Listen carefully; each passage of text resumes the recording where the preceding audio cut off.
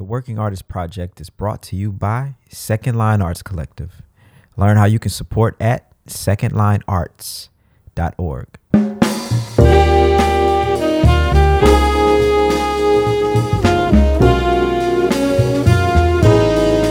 We're creating a platform for those who are curious, one that tells the story from the artist's perspective. Moments in time, captured from the innovators who are reshaping dance, music, theater, and the visual arts. This is the Working Artist Project. Good evening, ladies and gentlemen. Welcome to the Working Artist Project. My name is Gregory Agid, and today is the 4th of April, 2022. Darrian Douglas, how are you doing this evening? Gregory Agid, I am doing good. I don't know if y'all noticed, but Greg is right behind me. This is the second time we've done this, and he refuses. He refuses to be on camera with me. He hates me, y'all. But Greg, I'm doing good, and I'm happy to be in your presence in real life. And we got a good show ahead of us today. You know, I appreciate the honesty and you throwing me under the bus like that. Yes, we're gonna have a wonderful show. I'm very glad to have you back in New Orleans, and like I told you earlier, man, it's nice to have you back because I don't think you've been here for like the last 2 years, and all of a sudden, in the span of 3 months, you've been here 3 times. There you go. But hey, look, before we jump into the show, we do got some housekeeping, like you say every week. We got to tell the people about the Sanaa Music Workshop that we got coming up this summer, June 6th through the 17th. And we got some special guests, right, Greg? We have a bounty of special guests this year. And for those of you who are unfamiliar with what we do, Second Line Arts is a nonprofit organization based out of New Orleans, Louisiana. And we started this whole project off with a summer camp. So this year we'll be hosting our 6th annual Sanaa Music Workshop. And if you all know any young people interested in pursuing a career in the arts, send them over to our website, secondlinearts.org, and you can register for our camp over there. It's going to be a 2-week camp, and we have a very special guest coming in from Chicago, Mr. Marquise Hill, who will be joining us the first week. I believe we just got the fantastic Jason Marcellus, wonderful percussionist and vibraphone player, and probably the best whistler on the face of this earth. And he's going to be joining us the second week of camp. And we also have a bunch of wonderful industry professionals that are going to be joining us talking about different aspects of what they do in the music business. So once again, yeah, please send the young people our way, and you can register for the camp at secondlinearts.org. There you go. So y'all know what to do. All right, y'all, let's get right into the show today. We got the one and only Jocelyn Gould, guitarist extraordinaire. I think she's our first JUNO winner, which is the Canadian equivalent to a Grammy, as we just had the Grammys yesterday. She is basically a Grammy winner. So, you know, she's famous. She went to school down in Michigan. We got a lot of friends in common, and I think I'm pretty sure when she comes on here in a second, she'll correct me if I'm wrong, but I think she's from Winnipeg, which is a dope little town, I would say, or medium-sized city in Canada, if you don't know. But without further ado, let's welcome the one and only Jocelyn Gould to the Working Artist Project. What up, Jocelyn? Hey, how are you doing? I'm good. How you? It's Winnipeg, right? Yeah, I've never heard Winnipeg described as a dope little town before, though. So this is a first for me. I played that you know how y'all had that tour across Canada where you play all the jazz festivals. Yep. I did that. That's the only reason I came to Winnipeg. And okay. Who were you doing that with? What year? I was what year? I'm the wrong guy for that, but okay. I was doing it with Bria Skonberg several years ago. Oh, that's the best. Yeah. There's a strong Canadian connection happening on this podcast. It's just like hitting me now because you have the connection with Bria, and last week we had Curtis on, and this week we have Jocelyn. I play with Michael Bublé, so yeah, this is like we need to get some Canadian sponsorship here. Seriously, I think you could. What's that coffee shop? Tim Hortons. Yep. Yeah, man, you would love it. That's right. We need y'all to give us we are a nonprofit, so you can go ahead and donate 10 million to us right now. We're gonna do some good things in the music. Important to donate some like Timbits, which are these like little donut circles. So maybe don't go to them. But I'm fine with that too. Coffee. I do coffee every morning. I could have it flown down from Toronto every day. All right. Okay. Well, I'll get in touch with them. I'll put in a word. So how is it that there are so many amazing Canadian musicians? Like, what's that about? I was just joking with Curtis on Facebook, and I was saying, is it the snow? Like, what is it that you think kind of help y'all? What's in the water down there or up there? I don't know. That's interesting. I actually feel like there aren't all that many amazing Canadian musicians. Maybe it's just that they stick out because I don't know. Yeah, maybe it's very obvious that we're Canadian, so it's just very clear. Yeah, I don't know. That's a good question. You hit me with a hard question right off the bat. We tried to get the hard questions out off air when I asked you what your favorite food was. That's true, right? That was easier than this. I think, well, I can speak specifically about Winnipeg. Curtis is from Winnipeg too, and I've known him since grade 9. So we knew each other when we were kids. I think Winnipeg is really isolated.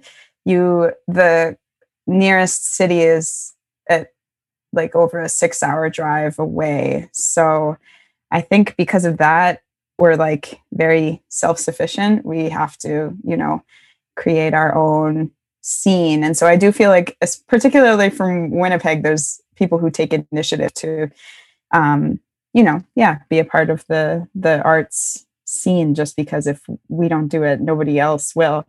No one really comes through Winnipeg except for maybe during festival season, but it's not really, even moving to Toronto here, like people are just here all the time. I stopped in at a club the other day and Dana Stevens was playing, and it was just like, that doesn't happen really in Winnipeg. No one's just like in town. So specifically from Winnipeg, there are like quite a few great musicians. Like Joni Mitchell is from just that neck of the woods. And I don't know. I think it's something about being really isolated. It's really cool. There's not too much to do. So And just like that, you name one of the greatest musicians of all time. Right after you said, hey, nobody from Canada that good. Oh, except for Joni Mitchell. Right. Yeah, that's true. Something happening with the education system, or like you said, like that, having the need to create something out of nothing is great motivation. So, because it seems like a lot of Canadians are self-starters. You don't become out Michael Bublé out of nowhere, right? Yeah, totally. I think that does make sense. I think it's a lot less likely that you're going to be heard by someone or join someone's band. So I think there are a lot of leaders like Bria, leaders in Canada, just because you have to get it started yourself a lot of the time. What you mentioned that you grew up with Curtis. Just out of curiosity, what was like your musical upbringing like in a place like Winnipeg? And for someone who does grow up in a town like that, how did you get into studying jazz and being such a great musician yourself? Yeah, my parents are both hobbyist musicians. They both played guitar just as a hobby. And my dad was an elementary music teacher for his career. So when I was growing up, I kind of just like, I don't know, I started singing before I could walk, before I could make words. I was singing in not words. And just like, I don't know, was just always, like, as long as I can remember, have been very passionate. I mean, I play guitar, but I like singing as my first passion. And I don't do it professionally, but I just love to sing and sing all day, every day, and I just have had that since I was little. And my mom played guitar and sang me to sleep every night as a kid, as a baby. And she's really like, so she just, as a hobby, she just loved to do that. So I think I just got bitten by the musical bug very, very little, and just as long as I can remember, have been really passionate about beautiful melodies. And I actually didn't start playing guitar. I was late to it. I graduated from high school. I didn't do high school band or anything like that. I started playing guitar in my bedroom in high school. I didn't tell anybody. It was no one can ever know that I play guitar. It was kind of my own little personal thing that I did for myself, just my own little just thing that I did for my own soul in my bedroom. And I graduated from high school and started a chemistry degree. Did 3 years of a chemistry degree, and there was a jazz program starting at my school, and a bunch of amazing musicians were coming up from New York and from elsewhere as well to teach, like Jimmy Green and Quincy Davis, and Terry Gully was up there for a year. Terry Gully was at my undergrad audition, and I just started going to the jam sessions they would host, and just got totally obsessed. So I quit chemistry and auditioned for the jazz program, and that was kind of how that happened. I think that was the best decision you ever made. I think so too. Yeah. I dig this. And you just said something that tickled my spidey senses here. You say you play guitar to please your own soul. What does that mean? Yeah. And this happens when I'm playing, and also when I'm singing. I don't know. There's just something when you're making music, there's just and you do something that just particularly, it's almost like this feeling you can't describe. It's something, I think that it's feeding your soul. I think that's the best I can describe it. You just feel something that you can't feel otherwise. And I was really I spent a lot of time as a teenager just playing in my bedroom, writing songs. I was a prolific singer songwriter as a kid, just for myself. No one could know. Why didn't you want anyone to know that you play guitar? Was any type of stigma associated with that, or? I don't know. I think because I secretly really, really cared about it so much that it was too precious to me. I didn't want anyone to judge me. I think I was this is too close to this is too exposing, I think, of who I really am for me to show people right now. I think I was also young.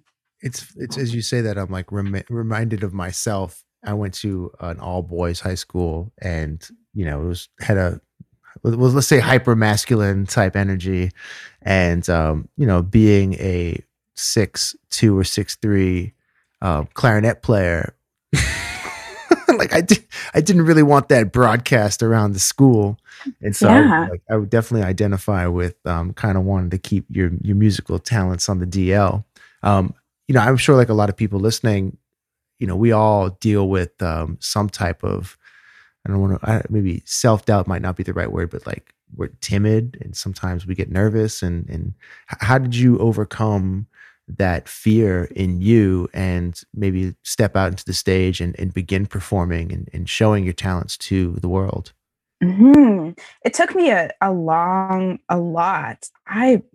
I was so afraid of performing at the beginning. When I in my first few years of school, I would cry during ensemble performances. I was very nervous and very, or not nervous, I guess. Just I cared about about it so much. And I think there's this period when you're learning that's really tough, where you've, put a lot of time in and it hasn't manifested into something really yet. I think there's a big delay between like input of time and that work kind of showing. And so for the first few years, I was like, I practiced all day and then I messed up this, or like I couldn't play what I wanted to play. I was really like, just very, I just wanted to, I think, be able to play what I wanted to play. And over time, I think I just learned to, I think improving helped, like getting a little bit better at being able to like play the melodies I was hearing, or, just feeling a little bit more like I was expressing myself the way I would like to be able to, was helpful. And I think also just maybe growing up a little bit and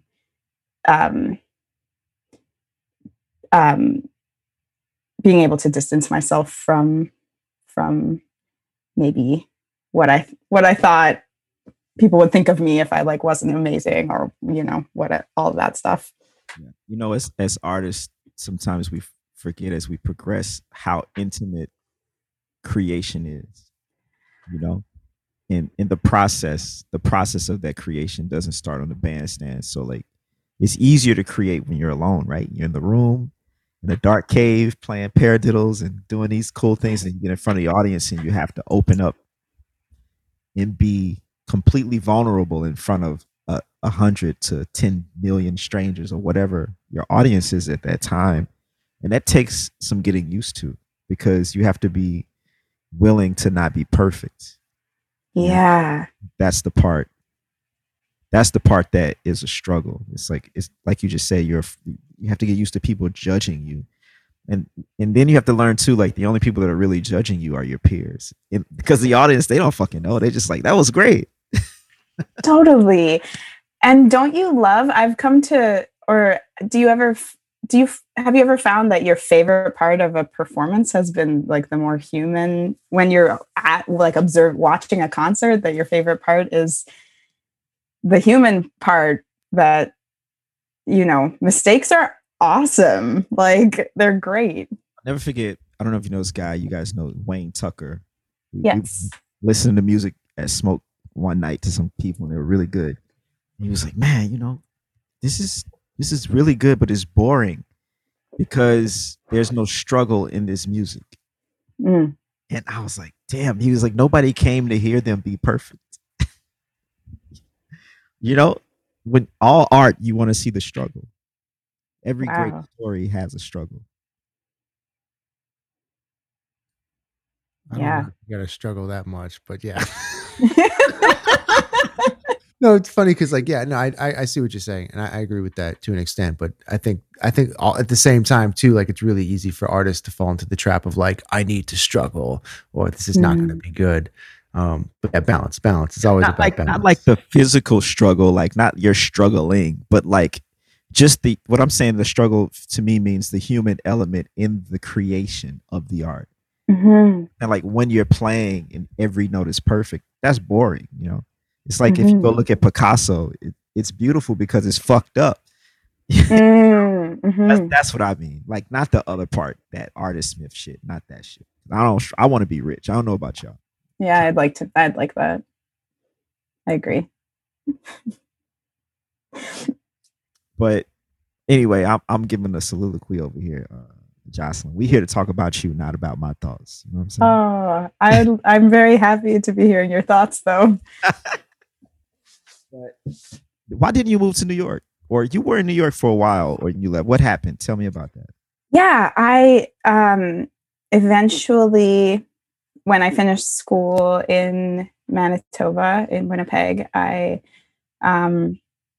wanted to move to New York. And generally for Canadians, the easiest way to go to the States is through a student visa. So I actually wasn't interested in going to school for like doing a master's at all. I would have preferred to just move straight to New York, but that's hard to do when you're not a citizen. So I looked around for schools, ended up going to Michigan State University, which was such a blessing in disguise. I learned so much there in my short 2 years and made a ton of great friends. And then from there moved to New York in 2018, right after I graduated Michigan State. And actually, I planned on being in New York for like at least a decade. I was like, okay, this is it. This is like what I'm doing. And I, was working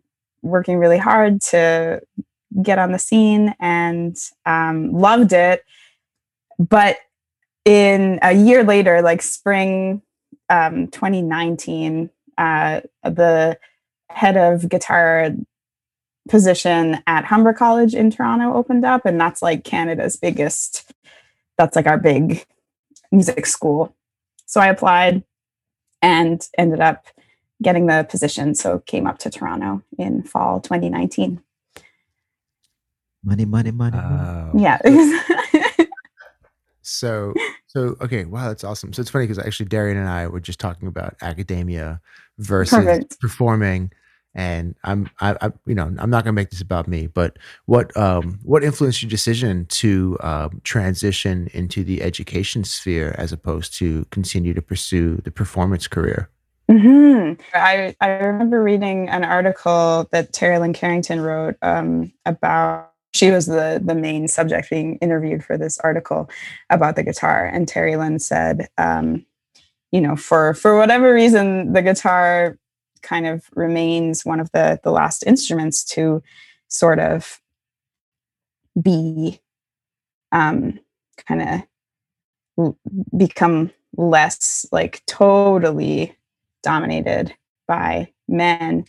And so for me, I just never had. It was a tough field to get into, just a tough musical culture to get into, playing the guitar as a young woman. Even just going into music stores could be really, really difficult. Just going in, like I remember buying my first electric guitar and just like kind of having almost like a panic attack going into the store. Like, okay, how?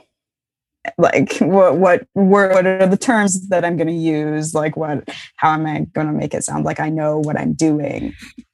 And unfortunately, although there are, so many incredible women playing guitar, they're quite often spread out, or we are like quite spread out. And often communities have like very few women playing guitar in them. So, I think that's kind of one of my main motivators when I had the opportunity to start teaching. One of my main motivators was to take this guitar program. And it's a big guitar department. There's 80 guitar players in this guitar department. And when I started, they were all men. There wasn't a single woman in an 80-person guitar department. 80, yeah. Yep. Totally. It's like by far the biggest guitar department in Canada. And I remember my first day there, my first job was to do one-on-one auditions with every student and place them in ensembles. And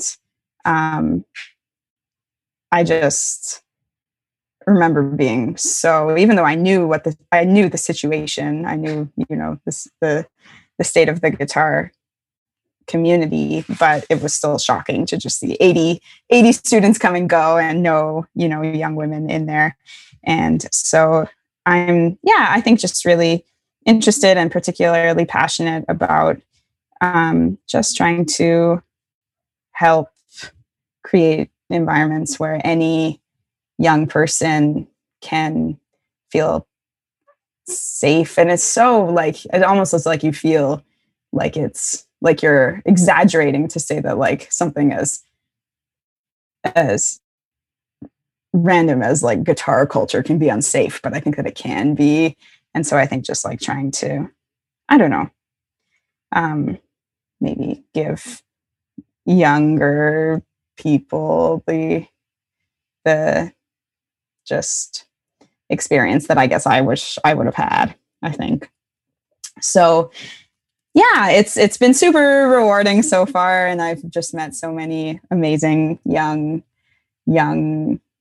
women, and like everybody. Guitar is so cool. Everybody wants to, like, it's ridiculous the thought that something like gender would separate people from like those who want to play guitar and those who don't want to play guitar. Like, guitar is just awesome. So of course everybody wants to play it. It's just a lack of access and a lack of I think mentors and visibility on just throughout the community, I think. So yeah, that's, I think, overall what I'm most passionate about when it comes to teaching. Yeah. It's kind of a good thing too, because, you know, a lot of times I think it's in some ways easier for young people to connect with a teacher that looks vaguely the same age as them, and sometimes that has its downfall too. But you know, it's a lot easier to hear advice from someone that looks like they just experienced something similar than you, versus like someone who's noticeably older, and you're like, that advice is so dated. What are you talking about? Totally. As a teacher, what do you hope to impart into your students, and what do you think, what do you want your students to know leaving school, and what do you think it's important for them to be prepared? Like, how should they be prepared for the real world? Yeah, I'm curious. I'm very curious to know what you think. But I guess what I think is just to, you know, whatever it is that you would like to do, like, first of all, you can do it. Like, if you're so super capable, I find just that, knowing that you're capable of achieving what you would like to achieve, I think is half the battle. And then just sort of the mentality of approaching what it is that you would like to achieve wholeheartedly, and just not waiting for things to come to you. I think we can really kind of take initiative, pick our goals, figure out what we would like to do, figure out how we can, you know, how we can achieve our goals. I think that things are very, if you have a goal, I think you can, you know, probably get there, which is maybe is like a little naive on my end, but that's what I think. Yeah, like philosophically. I believe, I mean, all education and all achievement in life begins with a goal. You have to have a vision. I totally agree with that. I don't know. I mean, like, it's funny because there's a part of me that, like, I mean, I love teaching. Teaching is one of my passions, and it's you know, I'm thinking of this quote that my mentor, I read somewhere, that he said, it was like, there's nothing quite like the experience of seeing the light up in someone's eyes. And that's something that I think is very special and very unique about being a teacher, is like, just kind of like, you know, walk hand in hand with someone through their development. And you know, at the end of the year, it's like, look, man, you're playing all your major scales. You couldn't do that 7 months Totally ago. But yeah, I think I don't know. I mean, for me, like, I really want to, I feel like I try to gauge every student's, like, what they want, and maybe like how they act in the classroom a little bit. Like, there's some cats who, like, I teach high school, so there's some cats who are like, yeah, I'm going to be a mathematician next year. It's cool. So I'm like, all right, cool. Like, that's fine. It's like, you know, as long as you're cool in class and you sound decent, we're cool. But then for the kids who are like, I want to be a musician, I'm like, all right, well, that guy over there who wants to be a mathematician is practicing more than you. So what's up with that? But I don't know. I feel Totally. like I'm not trying to be like I never try to like have a gotcha moment with any of the kids or anything like that. But I definitely, I'd be curious to know actually, like as a musician, is there like any type of like subsidy in Canada for musicians, or how does that work? Yeah. Canada is actually pretty, and I took this for granted until I lived in the US. Canada actually has a lot of funding for artists, and Really? there's a lot of grant money. There's actually a really cool grant that just started, and it's basically like you kind of apply for it and get it. Like, this is just an example. Canada just started this new program for musicians with young children to be able to bring childcare on the road with them. What? Yeah. Like pretty damn cool. Yeah. Of course, no system is perfect, but I took that type of thing for granted until I realized like, oh, like not everywhere is doing that, you know? Yeah. For my kids here in New Orleans, I'm like, y'all, like, if you're not gigging and if you don't have a good paying job or whatever it is, like, you better be real, because there's no one's going to come help you. You know, Uncle Sam is busy somewhere else in the world doing whatever he's doing over there. And so I guess for me, like as a musician, like I definitely, I wholeheartedly believe that if you work hard and have a dream and tirelessly pursue it, anything is possible. But yeah, I also want to keep it real with the kids and be like, yeah, like, you know. But also probably not possible. You gotta put the time in too, you know? Yeah, totally. Yeah. It's a balance between being like, you can do anything and like, but probably it's never going to happen. Yeah, it's a vibe out here. I'm gonna try to just switch because Greg already knows I'll go down the rabbit hole on this topic for sure. I thought we were just talking and you said you changed your mind on education. No, I didn't say that. No, Darrian's an avid lover of colleges, and he believes wholeheartedly your doctorate. College is a racket. That's complete bullshit. But Jocelyn, I know you are an educator, so we're not gonna get into. That I would love to let you, like, I fully respect and probably agree with everything you would say. Okay, cool. I had a different question. I mean, it's still kind of pertaining to your work at the university, but I'm just wondering, do you feel freer now that you have I hate the word stable job, but just a more consistent, you can consistently predict your financial situation every 30 days. Does that free you in any way? It's sort of a double-edged sword, I think, because like financially, yes, I guess it's, you know, nice to know, to not be like, hey, well, my ability to, you know, pay rent depends on how many gigs I happen to get. It's not a variable, but you're also very tied down in, you know, so, in some senses, I feel less free. I actually just got back to Toronto last Monday. I was on a 7-week tour in the States, and when I asked to do this tour, I was like, oh yeah, they'll totally let me. And they did, but I found out later I'm still, you know, new to like this type of job. I found out later people were like, they let you do that? And I was like, yeah, why wouldn't they? They were like, they never let, that's like crazy that you were able to do that.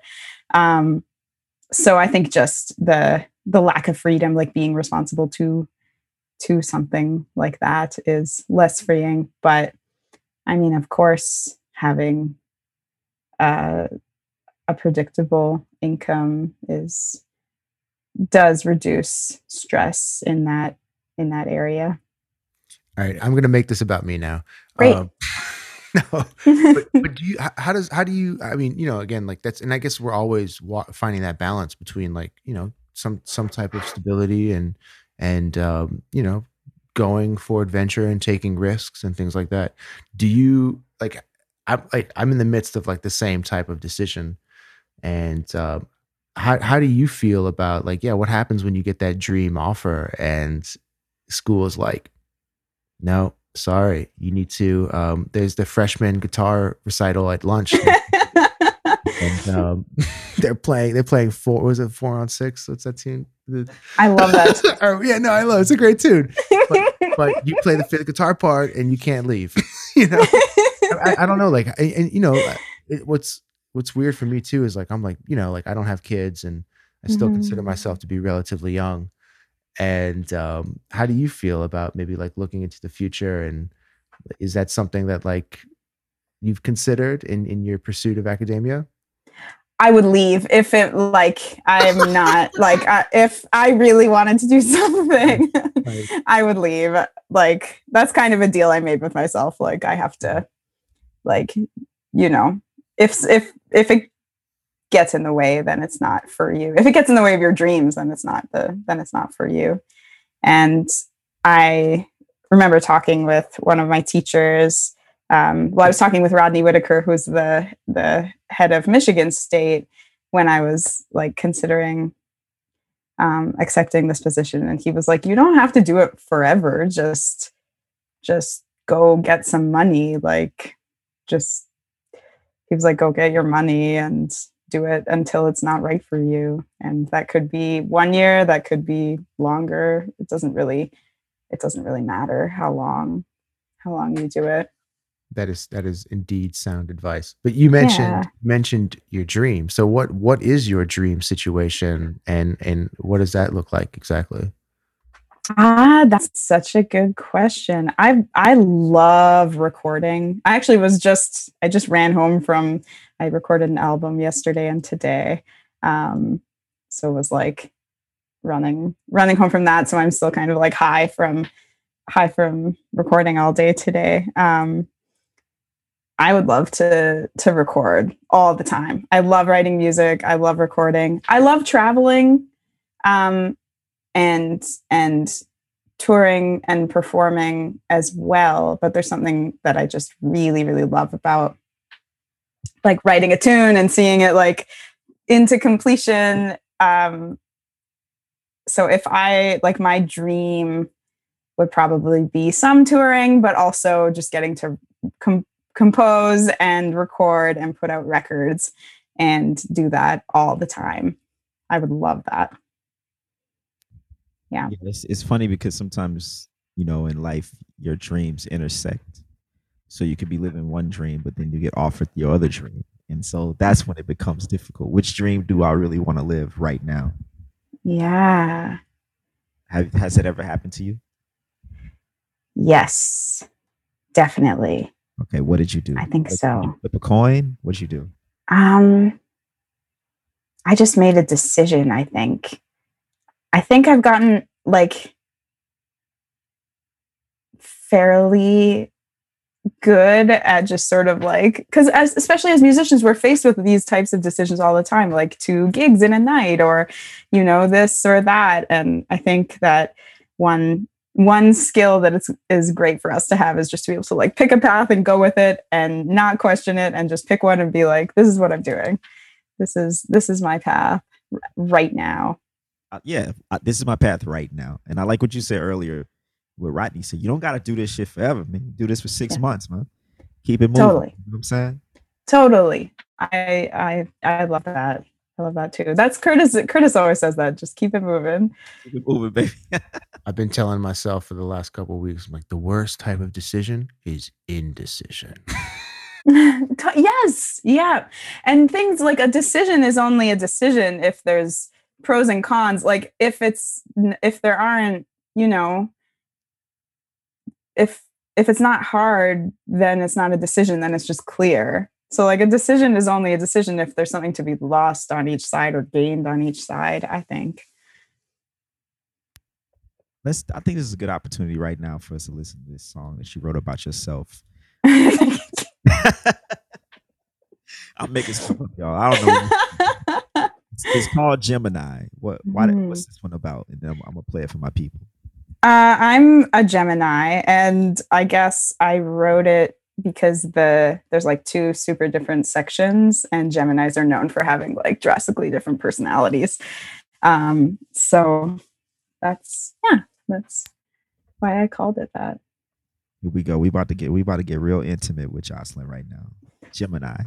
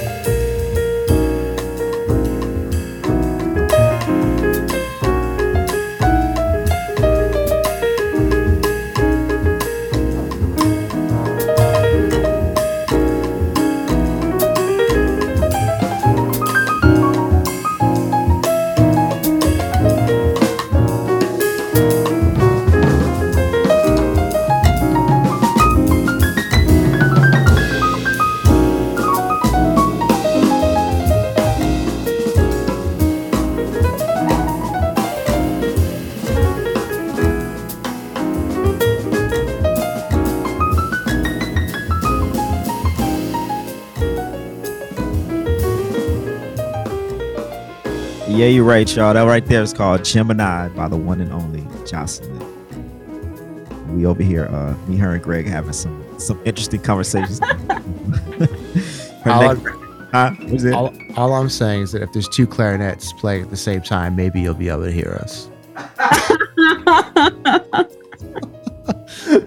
Oh man, Jocelyn, what inspires your compositions, and do you feel like inspired by a certain composer or maybe subject matter in life? Oh, geez, that's a great question. I've been really into writing songs my whole life, and like I was mentioning, I grew up in central Canada, which has like a pretty long history of songwriting. Joni Mitchell and Neil Young is from Winnipeg, and Bob Dylan is from like, Minnesota, like very close to Winnipeg. So just that area of, I don't know, there's just a lot of like, that's sort of what I grew up kind of hearing. And I think ultimately that's like sort of where my compositional heart is. So I think that I usually just want to like compose a melody that kind of resonates with me, like a melody that I think is singable and something that yeah, I think melodies are what I've always sort of been drawn to. And my favorite improvisers are, so melodic. Favorite composer, probably Joni Mitchell. Like, that's that's sort of who I grew up listening to.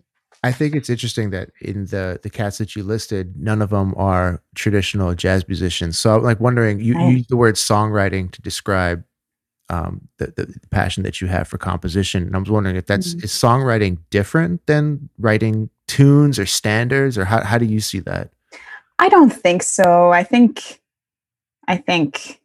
mean, well, for me anyway, I think that a lot of it is the same. A lot of us are working with, I mean, it's like sound, it's all sound. I don't know. I like struggle to find super major differences, I guess, I think. You know what it is? People forgot. Jazz musicians got so deep in the chord changes that they forgot real motherfuckers listen to the songs like normal people who don't know chord changes and don't know intricate rhythms. And they don't know these things or care about them at all. So when you get somebody like Bob Dylan or Mississippi John Hurt, people who are writing more simplistic forms, like and you get a person like you, Jocelyn, who admires those people, all of a sudden the music you write is very accessible. You know what I mean? It's like anybody can listen to it and feel good versus somebody who studied 17 plus 18 minus 32 C sharp 11 B flat this and that. You know what I mean? It's like that's the difference. I don't think there is a difference. There's just like Duke Ellington said, it's only good and bad music, and most quote unquote jazz musicians write bad music, in my humble opinion. And, write me in my emails and I can tell you how much your music sucks if you don't believe it.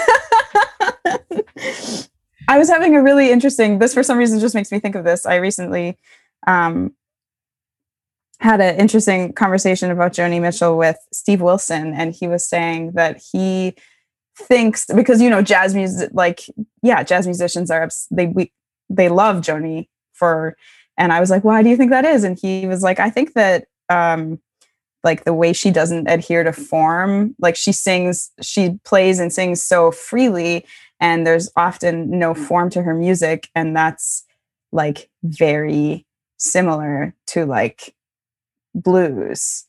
In that too, right?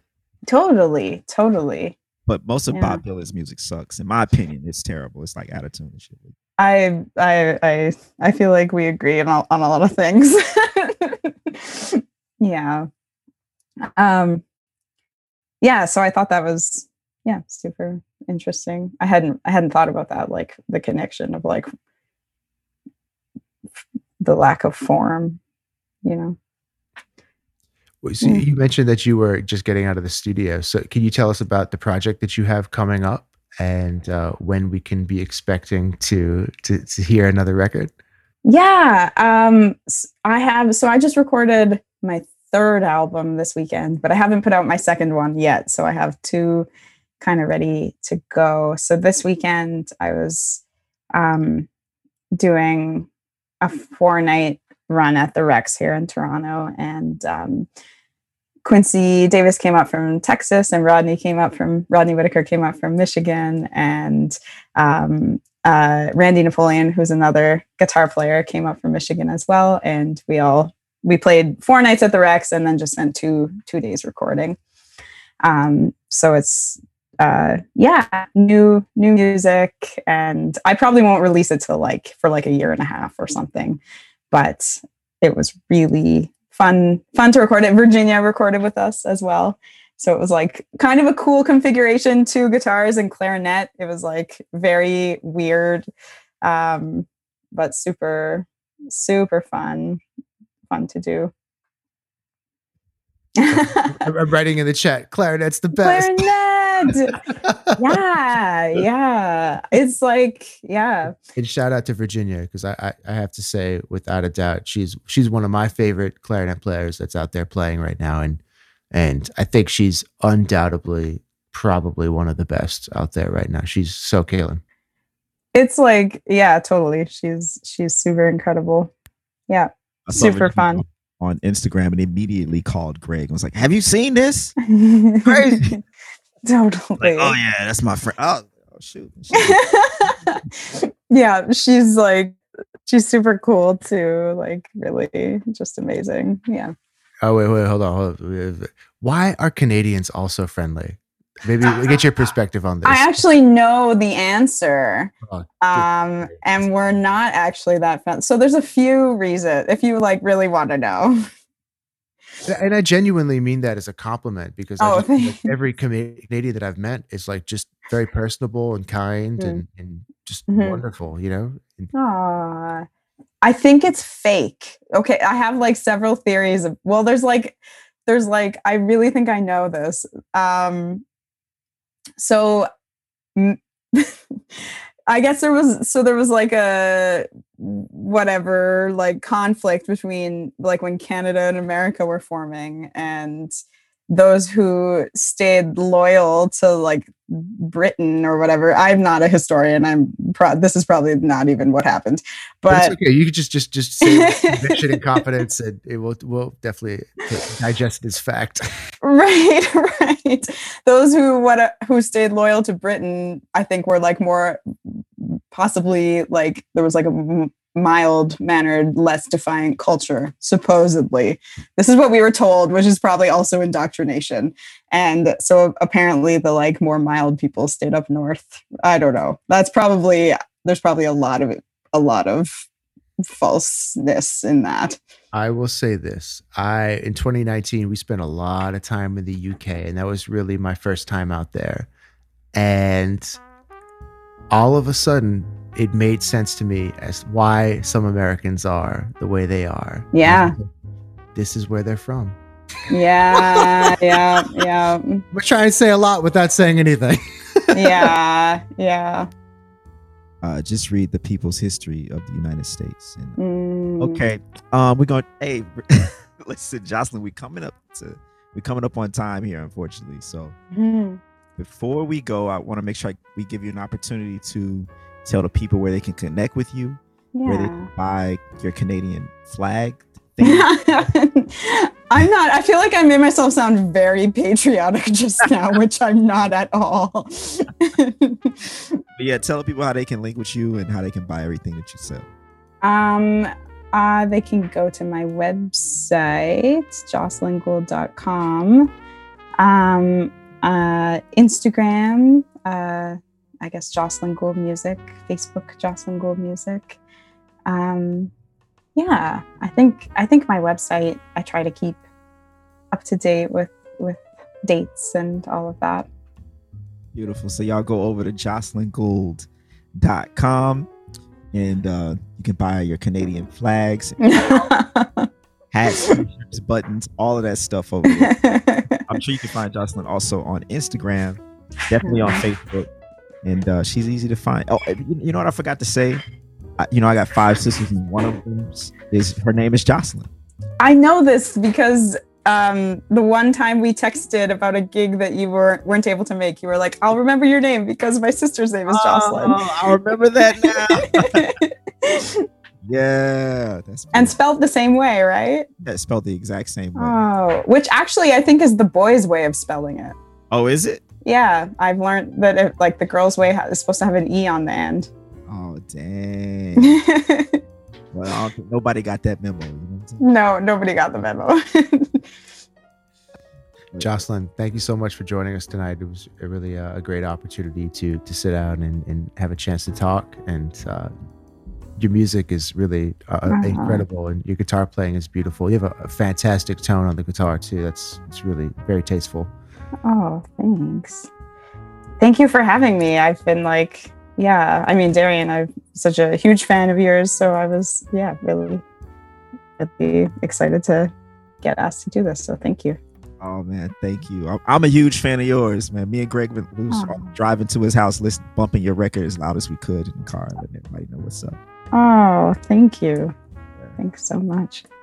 All right, y'all. My name is Darrian Douglas. And I'm Gregory Agid.